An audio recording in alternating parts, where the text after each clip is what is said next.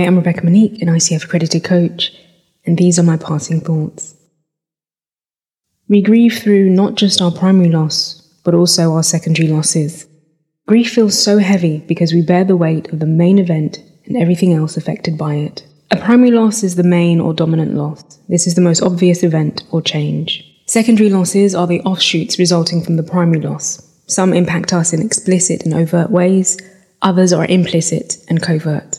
Secondary losses can be physical, emotional, psychological, material, social, cultural, and symbolic. They are often elements of a greater ecosystem that make up our identity, our needs, and how we live. Let's take a look at some examples of primary losses and their associated secondary losses.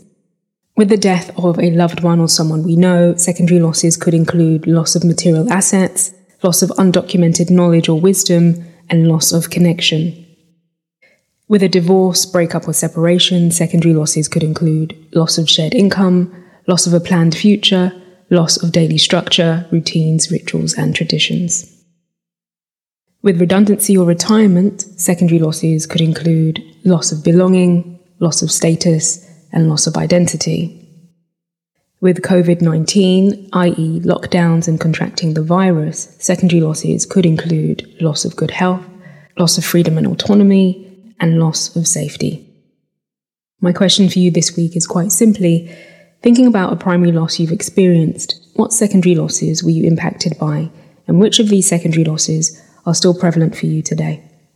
Speak to you next week. Until then, be well.